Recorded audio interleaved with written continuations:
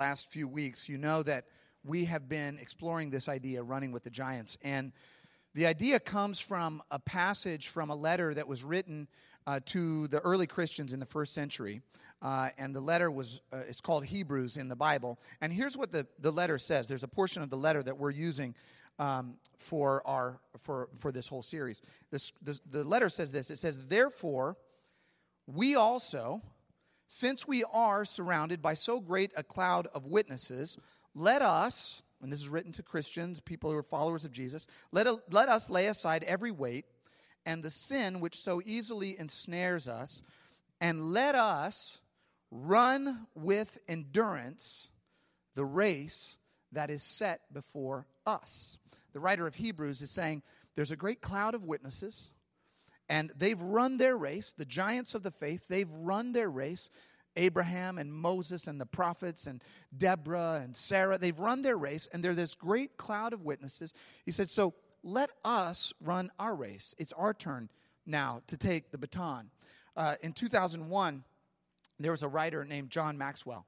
And John Maxwell was asked to speak at the chapel service for the NBA All-Star game. And John Maxwell went before all these NBA players, and he preached this sermon, and this was his anchor verse, this scripture right here.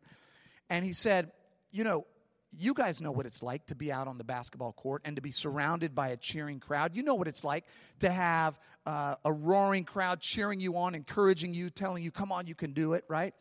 He said, what if that crowd was a group of NBA All-Stars who had all been in your shoes before? What if they had already done what you're doing now, and they could come one by one out of the crowd, and they could say, "Hey, let me give you some input. Let me give you some insight. Let me give you some advice. Let me help you along the path. Let me help you to compete at your highest level." And then he said, "That's what the Scripture is telling us about our life. The Scripture is saying that the great cloud of witnesses, these heroes of the faith, they've run their race, and now they're looking on at us. What if they could come down from the clouds and say, hey, let me give you some input. Let me give you some advice. Let me give you some wisdom. Let me give you some encouragement." And at the end of his sermon, the vice president of the Orlando Magic came to him and said, man, that's a great idea, that concept. You should write a book about that. And John Maxwell actually wrote a little devotional, and it's called Running with the Giants. And the premise of that devotional is the premise of this series. And the premise is this: what if one of the giants of the faith could come to us today here in U City and stand right here in our midst and say, hey, I've been there.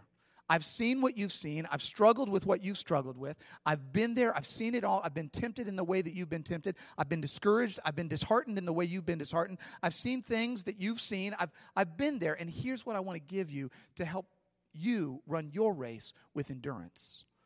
That's the premise of the series. That's the premise that we're working with today. And you're in for a treat, because today we are exploring the life of a person whose life is not an example of moral integrity.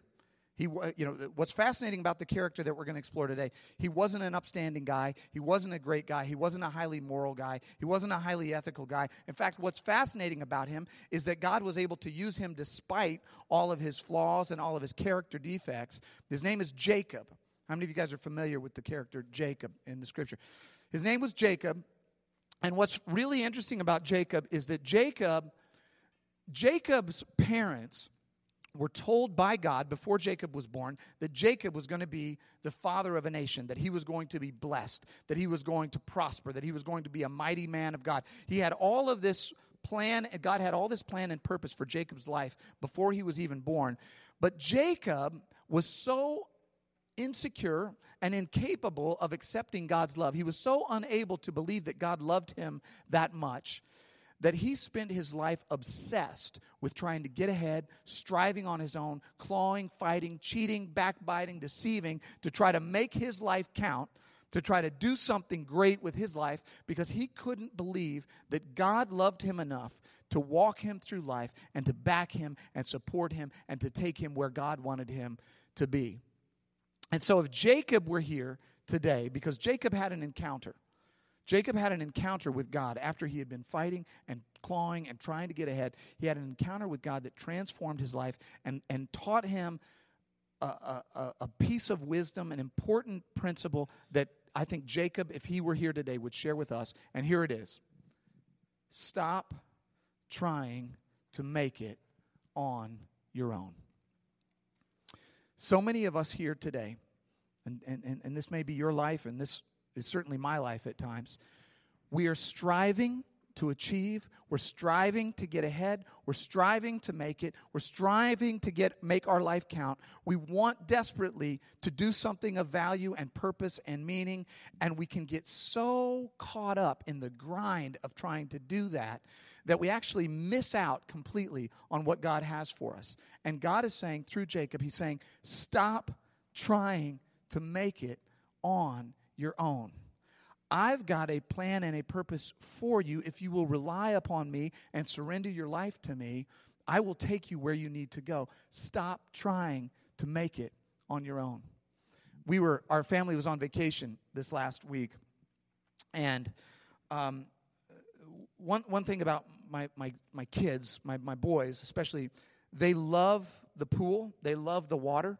They love to try to get out into the water and go swimming. The problem is none of them can actually swim. They have their energy, their desire outweighs their ability. Their talent.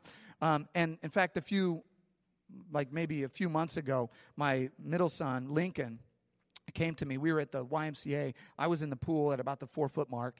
Lincoln was on the edge of the pool, standing there, and Lincoln said, "Hey, Dad, watch this." He said, "I don't sink." And I thought, okay, that's weird because I'm pretty sure you do. But then I thought, well, maybe they've taught him something in the class that he knows how not to sink or whatever. So I was literally standing in the pool, and he was standing at the edge. And he goes, "Watch this." Plugs his nose, jumps in, and, of course, immediately sinks straight to the bottom. And I'm standing there, like, looking at him. He's, like, right here. And I'm thinking, is he going to bounce back up here? I mean, when does the technique kick in? Like, what? Where's the not sinking part? And it wasn't happening. He just was staying down there. So finally I just grabbed his arm and I pulled him up. And he wipes his eyes. He goes, "Oh, I guess I do sink." I'm like, "Yeah, you do." So we spent a significant part of this vacation trying to teach our boys how to not sink in the pool. It's hard to teach somebody to swim. If you know how to swim, it's like, you know how to do it, but how do you get them to do it? So I'm over there with the boys, and I'm trying to teach them how to swim, and they're kind of getting it. They're kind of like going in the water, and they're getting a couple strokes, and then they're coming up and doing the dog paddle and trying to catch a breath and kicking, and then trying to get their body back horizontal to move forward again. I mean, it's really pitiful looking at them doing this, and they're struggling, and they're spluttering, and they're splashing, and they're kicking, and it's exhausting. You could tell these guys are getting completely worn out, and I don't know how to instruct them to make it easier. And then we noticed that at the other end of the pool there was another family, and they had kids that were just a little bit older than our boys, and the mother from that family comes over to our family and says, "Hey, would you guys mind if I show you a little something?" And we were like, "Sure, go for it."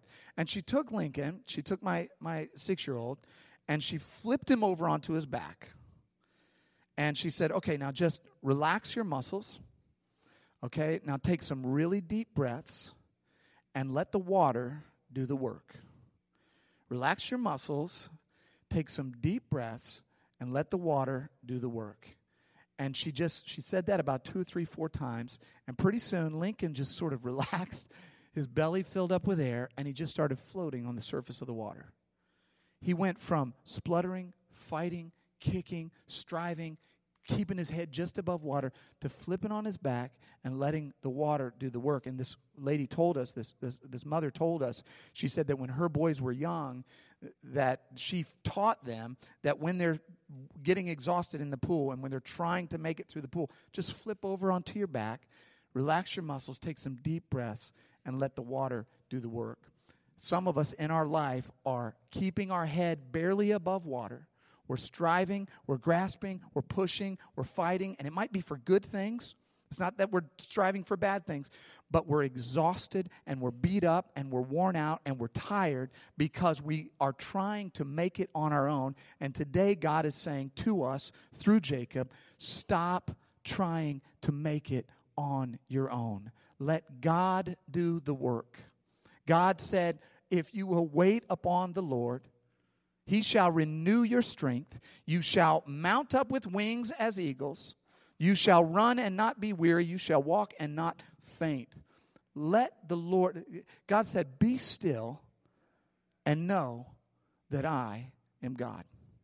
Sometimes in our life, we have to stop thrashing around, stop fighting, stop clawing, stop trying to make it, and let God do the work in our life. He will take us much further than we could have imagined on our own if we'll just let God do the work.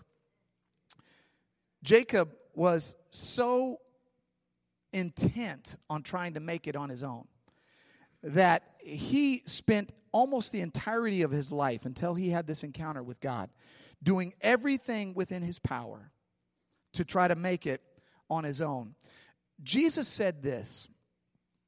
Jesus used a different analogy. Jesus said, come to me, all of you who are weary and burdened. And he said, I will give you rest.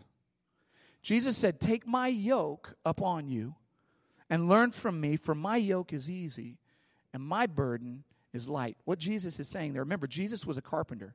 Jesus had probably made yokes in his day. A yoke is like a crossbeam that you put across the back of two oxen, and those two oxen then plow the field together. He said, some of you guys have a yoke upon you, and there's nobody in the other part of the yoke. And so you're pulling through life all by yourself. He said, take my yoke, because I'm strong, and I'll pull, rely upon me. I'll show you how to rest. I'll show you how to walk through life. I'll get you where you need to go. Doesn't mean it's effortless, but take my yoke upon you. Jacob was so intent on doing this on his own that he developed what I'm going to call, and I'm going to run through these with you this morning, 7 strategies. These are Jacob's 7 strategies for success. And I say hint, you can go to that next slide, Dawn. 7 strategies for success. Hint, don't try the first 6. These are Jacob's 7 strategies to try to make it on his own. And here's what he did.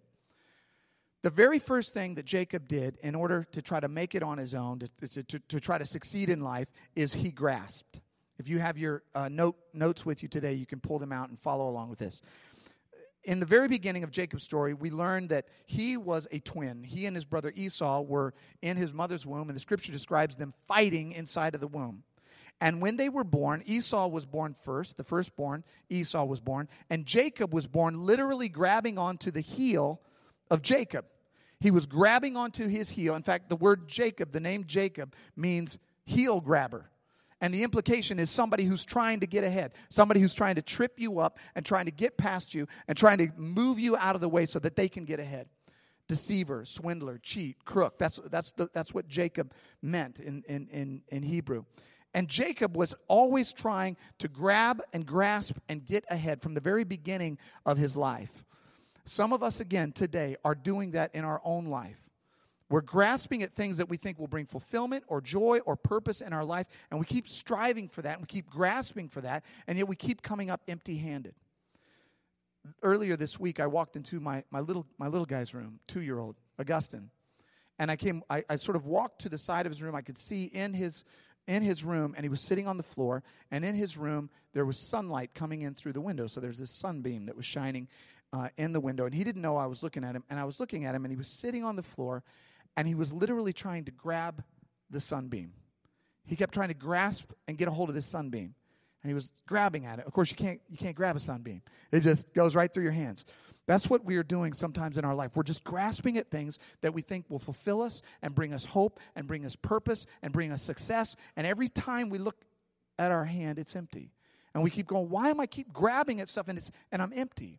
And how come I keep striving for something and I'm not getting to where I thought I would get? I'm not being fulfilled in the way that I thought I would be fulfilled. So Jacob was always grasping. The second strategy that Jacob tried was he manipulated. The scripture says that one day his brother came in from out of the field. His brother Esau was a hunter. And Esau was a guy that he was sort of like a man's man, and his dad really liked Esau, and he was a guy who would go out in the woods and he would hunt for days. And he came in after one of these very long hunts, and he was trying to. He came home, and it was an unsuccessful hunt. He didn't have any food, and he came and he was starving. And he came to his brother Jacob, and he said, Jacob was in the tent making stew, and he said to his brother Jacob, could you just please give me some of that stew? I'm just starving right now. And Jacob says, yeah, I'll give you some stew in exchange for your birthright. And the birthright was the right of the firstborn to receive the bulk of the inheritance, to lead the clan lead the family after the father died, after the patriarch died. It had a lot of value. And Jacob takes his brother in his moment of greatest weakness and says, I will give you a bowl of stew if you will give me your birthright. And Esau is so hungry and starving, he thinks he's going to die. Esau says, what good is my birthright if I die? And Jacob says, swear to me. I want you to swear to me that you'll give me your birthright. Esau says, fine. So he's manipulating from the very beginning. Esau gives Jacob his birthright. He's manipulating. He's trying to get ahead. Remember, this is a guy that God had said, I'm going to make you the father of many nations. And yet Jacob couldn't accept that God had this plan for him. Jacob is striving and grasping and manipulating. The next thing that Jacob did, he just kept getting worse, is that he deceived. The scripture says that his father Isaac was going blind. His father was getting older, going blind, and towards the end of his life, his father was going to invoke a formal blessing upon Esau. And this had the power, the irrevocable power of the last will and testament. When the father says, I'm going to give you my blessing, that's it. And so Jacob said, I don't want that blessing to go to Esau. I want that blessing for myself. And so Jacob went and put on Esau's clothes and put wool on his arms to emulate the hairy arms of his brother Esau. And he made some stew that was supposed to smell like venison, tried to make it smell like wild game. And he disguised his voice, and he came into his blind, dying father. And he says, Father, it's your son Esau, and I'm here to get the blessing. I'm here for you to pass on the irrevocable last will and testament of all of your wealth and everything to me. I'm here for that. And his father says, well, are you sure this is Esau? And Jacob says, yeah, this is Esau, Dad. Feel my arms, listen to my voice, smell my garment. And his father says, okay, this is Esau. And he gives him the final blessing, the irrevocable blessing. He manipulates and deceives and gets his brother's blessing by deceiving his father. And of course, this makes Esau furious, and Esau wants to kill his brother. So Jacob says, all right, I've got to get out of here. Jacob takes off and runs away to his uncle Laban, who lived about 500 miles away. And on his way there, he tries another strategy. He tries to bribe God. So he's deceived, he's manipulated, he's lying, he's cunning. Now he's going to try to bribe God. I'm not going to put the scripture up there, but listen to the prayer that Jacob prayed. Jacob prayed this. He said, if God will be with me and will watch over me on this journey and will give me food to eat and clothes to wear so that I return safely to my father's household, then the Lord will be my God.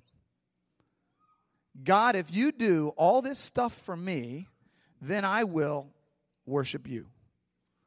That's a foxhole prayer. Have anybody ever prayed a foxhole prayer? It's like, God, if you will get me out of this mess right now, I promise you, I will serve you. Those don't work because you get out of the mess and then you forget, right? God is not a negotiator with our soul. He says, look, I created you. I hung the stars in the sky. I made the sun and the moon, and I made the universe. And so this isn't a negotiation where you ask for something from me and then you come around and then I give something to you. No, you come to God and say, God, I'm yours. I am yours. Take me, Lord, as I am. Fill me up, God. Fill me up. Let me be yours. And so he's trying to deceive his brother, trying to deceive his father, and now he's trying to bribe God. Number 5, the scripture says that Jacob scammed his uncle. Jacob went and got a job with his uncle, worked for many, many years, and there's great, many, many stories we could preach from. But he went and worked for his uncle for many years, and what he did was he mated the strong animals and put them in his herd, and he mated the weak animals and put them in his brother's herd. So he's trying to, or in his uncle's herd. So he's trying to scam even his uncle, and of course his uncle gets angry, his uncle gets upset, and now Jacob does what we all do when we've burnt our bridges, when we've screwed up our life, when we've messed up, when we've destroyed relationships. Number 6, Jacob's strategy, he fled. He packed up his stuff, packed up his wives and his servants and his livestock and his camel and his sheep and all that stuff, and he said, I'm out of here. We are out of here. And he took off running from his uncle. But here's the problem with running from your past. Your past always catches up to you. The problem is that wherever you go, there you are.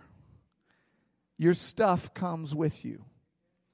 Your pain comes with you. Your insecurities come with you. Your guilt comes with you. Your shame comes with you. One of the reasons I think that we run around like chickens with our head cut off is that we can avoid that, right? We can sort of like not think about all the stuff that bubbles up in the dark night of the soul when we're all alone struggling by ourselves. If we just stay busy enough, we won't worry about that. If I just work hard enough, I don't have to think about that pain. I don't have to think about that loss. I don't have to think about that action. I don't have to think about that thing I said or that I did. I don't have to think about that thing that was said or done to me. I can just keep going. I can just keep pushing forward. And Jacob reached this moment in his life where he had reached the end of his rope. In fact, he got a piece of news that terrified him. And the piece of news was this. One of his servants came to him and said, Jacob, your brother Esau, remember the one that you cheated and deceived and stole his birthright? Remember him from about 14, 15 years ago? Yeah, he is on his way towards you with 400 men. He's coming to find you. He's a little upset. And you stole everything that he had, and now you're going to have to face him. So Jacob, the scripture says, sent everybody across the creek. He stayed on one side of this river, and he sent his family and his servants and his livestock over there. And for the very first time in his life, Jacob had a moment where he got real, where he was stripped down to the core of who he was. And he realized in that moment that everything that he had, everything that he fought for, everything that he pushed for, everything that he deceived for, everything that he lied for, everything that he hoped for, everything that he strived for was about to be gone like that. His money, his status, his wealth, his family, his children, and maybe even his own life was about to be gone. And for the very first time in his life, Jacob got real with himself and with God and finally employed the one strategy that he should have tried so many years ago. He just cried out to God. He cried out to God with an open heart and said, God, I need you. I cannot make it on my own. I have reached the end of my rope and I cannot make it on my own. I have been grasping at sunbeams, and I am empty-handed, alone on the side of the creek with my family on the other side, and I am about to lose everything that I thought was important to me. I cannot make it on my own. Listen to the prayer.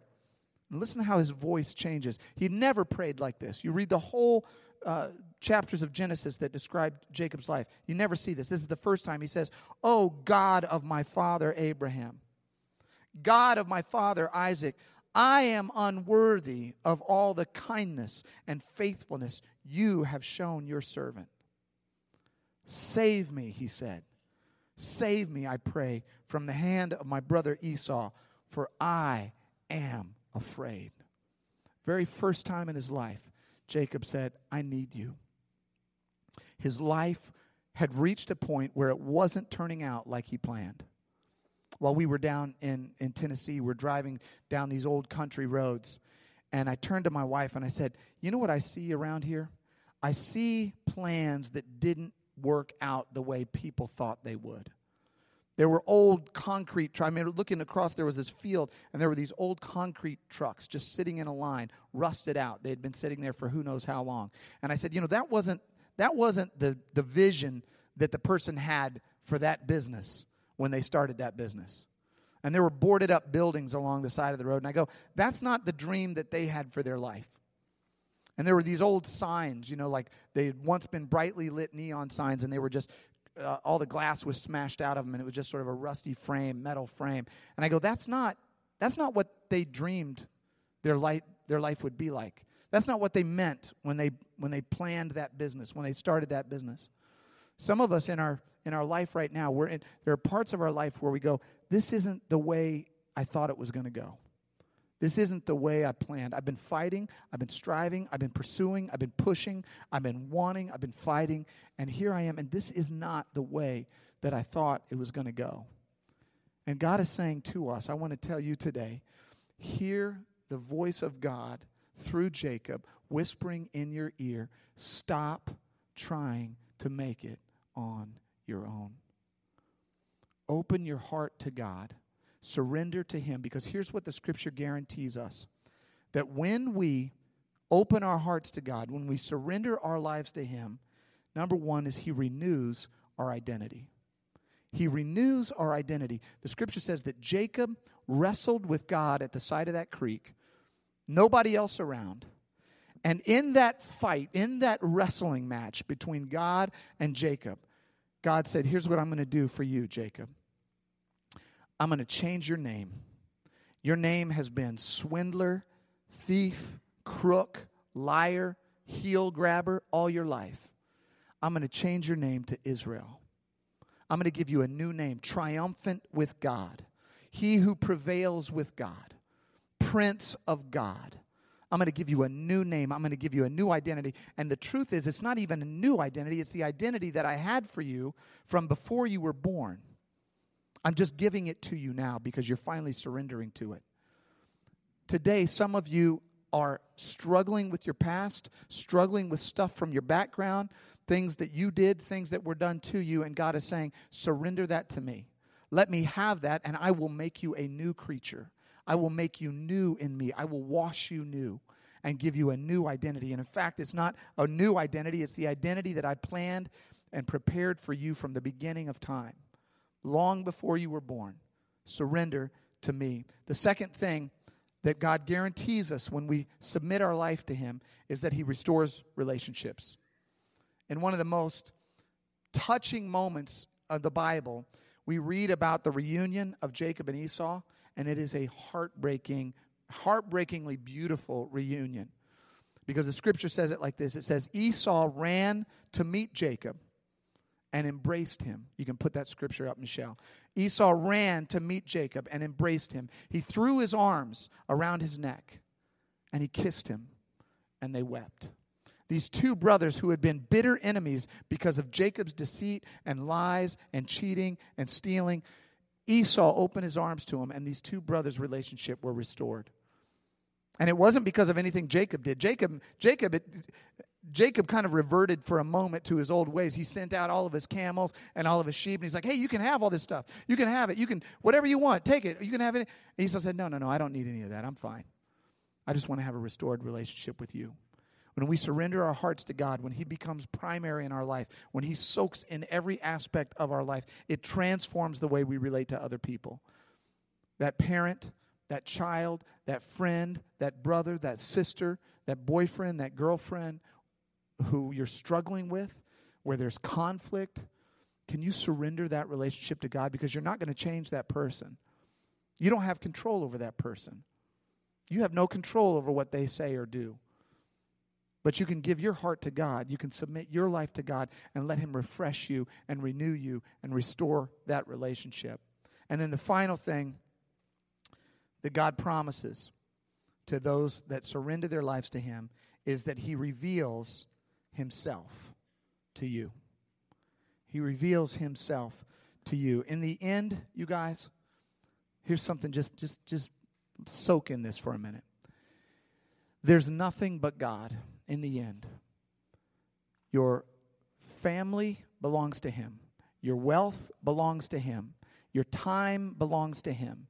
Your breath belongs to Him. Your life belongs to Him. It's all Him. And so the primary thing, the only thing worth truly pursuing with all your heart is Him. Because the Scripture even says this, if you will pursue Him, seek ye first the kingdom of God and His righteousness, and everything else that you need will be added to you. Don't be out striving and grasping and trying to get everything you can. Open your heart to God. Pursue Him. And all of these things will be added to you. In fact, Jacob, when he did this, loved this scripture. And this is the last scripture. Barry, you can come on up and play if you would. He says this in Genesis 32. He says, I have seen God face to face, and I've been delivered. Some of us today need a face-to-face encounter with God. We need a face-to-face. We need a come-to-Jesus meeting with God. We need to strip everything out of the way, all the stuff that's going on in life, all the stuff that's going around on the news and in the world around us, and we need to just say, hold on, people. I'm gonna pause my Facebook feed for a second. I'm going to pause my Pokemon Go for just a second. Let me just pause it. And I need just to stop. And I need to open my heart to God and experience what He has for me. And let Him direct my life. And stop trying to direct it myself. And stop trying to push and manipulate and deceive and do things my own way. I need to just open my life to Him and say, God, just you lead me. No ifs, no bargains. No, if you do this, then I'll do that. Just, God, just take my life and just lead me. Show me where you want me to go. Jesus, when He was visiting some of His friends, Mary and Martha, there's a beautiful story where Martha was just busily getting everything ready to meet Jesus. Running around the house, cooking up some food, cleaning everything, throwing stuff onto the couch so Jesus wouldn't see the dirty socks, and just trying to get everything situated. Mary, the Scripture says, was just sitting down at Jesus' feet and just listening to Him and just spending time with Him. And Martha's mad. Martha goes to Jesus, says, Jesus, look, I'm running around doing all this stuff, trying to get everything ready, trying to make everything right, and Mary's just sitting here at your feet. So could you please tell her to get off her caboose and come and help me do some stuff? And Jesus said, hey, Martha, you're worried about a lot of stuff. But really, there's only just a few things to worry about. And then He said, wait a minute. There's really only one thing to worry about. And that's what Mary's doing right here, right now. Mary is spending time with me. And out of that, everything else will work itself out. Let God do the work in your life. Stop trying to achieve your worth. Stop trying to prove your value. Stop trying to prove that you're okay. Stop trying to prove that you're a good person. Stop trying to make everybody believe that you're just all that in a bag of chips. Let God do the work in your life. Relax. Breathe Him in and say, God, you're the one. And I want you in my life right now. I want to open my life to you, and I want to let you lead me. And I want to let you transform me. And I want to let you renew my identity. And I want to let you restore my relationships. And I want to let you reveal yourself to me. My grace is sufficient for you. God is speaking to many of you today and saying, let God do the work in your life.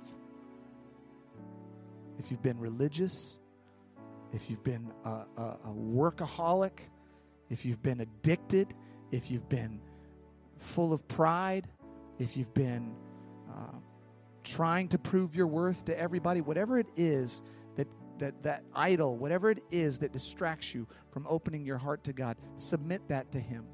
Put that on the altar today and let God have a face-to-face with you. They say, how do I do that? Really, it's a matter of just wherever you are, just, we say this all the time at our church, just taking that next step, whatever that is. Maybe for you, that's just simply in your heart saying, I believe. Or maybe it's just saying, forgive me. Or maybe it's saying, I'm going to take the next step and get baptized and be a public follower of Jesus. Or maybe that next step is for you getting involved in some aspect of church, this church, or if this isn't your church, some other church. Getting involved on the dream team or in a life group or some aspect of the church where you're just saying, God, I want to step into this. I want to step into a deeper relationship with you. Maybe it's none of that. Maybe it's stopping serving so much and saying, God, I just want to sit like Mary, and I just want to worship you. I just want to hear your voice. I just want to hear your voice in my soul, in my heart today. Whatever that is, I want to invite you to take that step and let God take control of your life. Stop grasping at sunbeams and let God do the work in your heart today. Let's all pray together. Father, we come before you today just grateful for your word, grateful for the powerful truths that you have for us, grateful for your spirit, grateful for your word. And God, we have in this church, in this congregation, just so many people who are striving to do good and wanting to do good and fighting to do good. And yet sometimes, God, it's hard for us to just stop and breathe and relax and let you do the work inside of us. To acknowledge that your grace is sufficient. To acknowledge that it's sometimes just good to rest in you. To be still and know that you are God. To open our hearts and realize that everything that we think is important is actually transient and temporary. And the only thing that lasts is you. And so we open our lives to you today, God. And we say, come in. Come in and take over our hearts, take over our minds, fill us up. We need you, Lord. We need you, Jesus. And the sooner we admit that, the better off we are. Let us, God, not spend the better part of our lives like Jacob, striving and fighting and clawing and grasping and trying to move ahead on his own. But God, let us be like the Jacob who encountered you at the side of the creek and said, God, I need you. I need you, Lord. Save me. I want to have a face-to-face encounter with you. Father, I pray for every single person in this congregation that you would touch them at the very core of their heart today. That all the surface stuff would just disappear for a moment and you would reach into the very depth of their soul and touch them, Lord God, in the very core of their being and remind them that you are God and that you love them and that you have a plan for their life and that you want to see them flourish and be blessed by you through your Spirit, that you want to do the work in them. Your yoke is easy and your burden is light. Father, we praise you for this. We give you all the honor and we give you all the glory. In Jesus' name, amen. Amen. We're going to take a